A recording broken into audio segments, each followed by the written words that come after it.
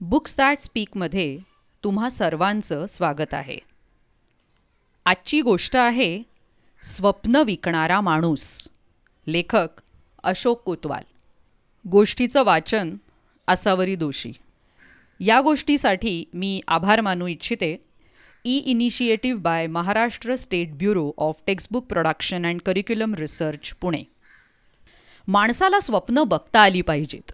नुसतीच बघता आली पाहिजेत असं नाही, तर ती पूर्ण कशी होतील याचा विचार करता आला पाहिजे. असं आपणच नाही तर आपल्यापेक्षा श्रेष्ठ असे सगळेच लोक म्हणत असतात. आता स्वप्नही निर्माण करावी लागतात की ती उत्पन्न होतात हे आपल्याला माहीत नाही. स्वप्नांविषयी लोक काय काय बोलतात. कुणी कुणी तर स्वप्नांना भलतंच तुच्छ लेखतात. भलती सलती स्वप्न पाहू नकोस असा सल्लाही देतात. रात्री झोपलो म्हणजे आपल्याला झोपेत जे दिसतं ते स्वप्न असतं आणि ते काही खरं नसतं असं आम्हाला माहीत झालं होतं.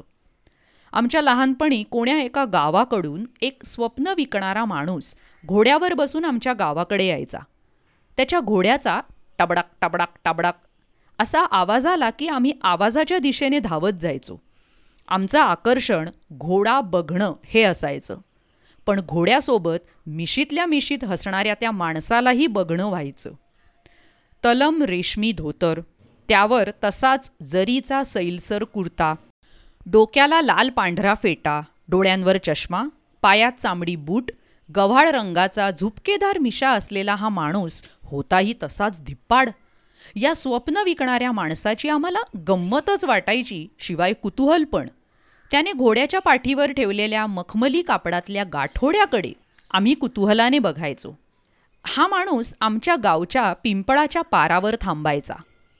पाराला असलेल्या लोखंडी कडीला आपला घोडा बांधायचा.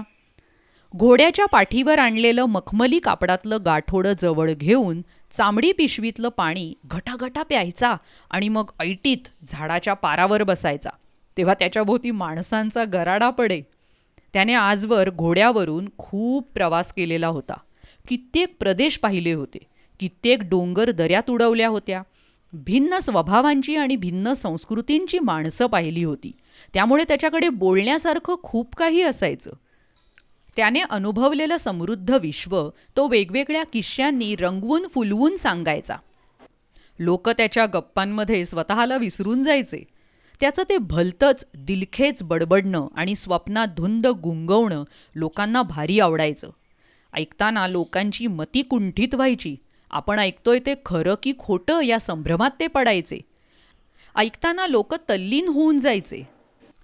त्याच्या त्या अनुभवी बोलांमधून लोकांना निरनिराळ्या प्रांतांची रीतिरिवाजांची माहिती व्हायची. त्याने वर्णन केलेल्या प्रांतात ते मनानेच भटकून येत. जणू काही आपण स्वप्नातच आहोत असं त्यांना वाटत राहायचं. मग बऱ्याच वेळाने तो ते मखमली कापडात बांधलेलं गाठोडं हळूच सोडायचा. त्यात काजू, बदाम, किसमिस, वेलदोडे, सुपारी, खारी, खोबरं असं सगळं असायचं. नाही म्हटलं तरी लोक घासाघीस करून छटाक पावशेर विकत घ्यायचेच. कधीकधी तो गाठोड्यातला खाऊ सगळ्या टिंगू मुलांना मूठ वाटून द्यायचा. आम्ही त्याच्यावर भलतेच खुश व्हायचो. तो निघून गेल्यावर मग लोक म्हणत, हा बडबड्या आला की आपल्यात तरतरी पेरून जातो.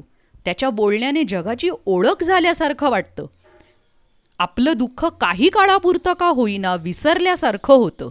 गोड गोड बोलून तो जसं त्याचं स्वप्नच आपल्या डोळ्यात उतरवून जातो. पुढे मग लोक त्याला सपनविक्याच म्हणू लागले.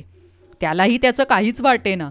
तोही मग गमतीने सपन घ्या सपन असं म्हणतच गावात शिरायचा आणि लोकांना रिझवून सुकामेवा विकायचा. काय झालं कळलंच नाही, पण अचानकच सपनविक्या गावात यायचा बंदच झाला. आम्ही रोज त्याची आतुरतेने वाट पाहायचो, पण तो यायचाच नाही. कधीतरी त्याचा विषय निघायचा आणि गावातले सगळे लोक त्याच्याविषयी भरभरून बोलायचे. महिने, वर्ष उलटून गेली. एके दिवशी अचानक एक तरुण गावात आला. गावातल्या पारावर बसला. गावातील पारावर बसलेले लोक त्याच्याकडे टकामका पाहू लागले. तो तरुण सपनविक्यासारखाच दिसत होता. तोच चेहरा, तीच अंगकाठी, जणू सपनविक्याच गावात आला होता. आम्ही सगळी मुलं पाराजवळ जमलो. आमच्या गावातल्या सगळ्यात वृद्ध तात्यांनी त्याला विचारलं, कोण रे बाबा तू? कुठून आलास? तो म्हणाला, मी तुमच्या सपनविक्याचा मुलगा. गुडघेदुखीच्या त्रासामुळे बाबा बऱ्याच वर्षांपासून गावोगावी जाऊ शकत नाहीत.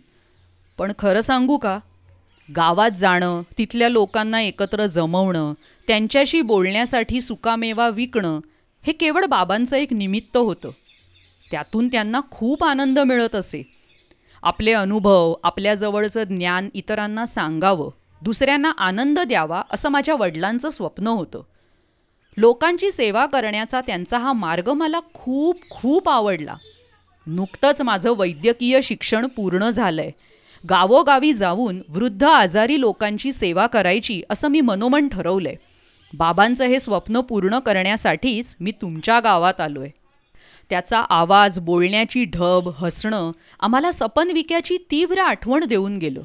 आम्ही सगळे गहिवरून गेलो. काय बोलावं हे कोणालाच समजेना.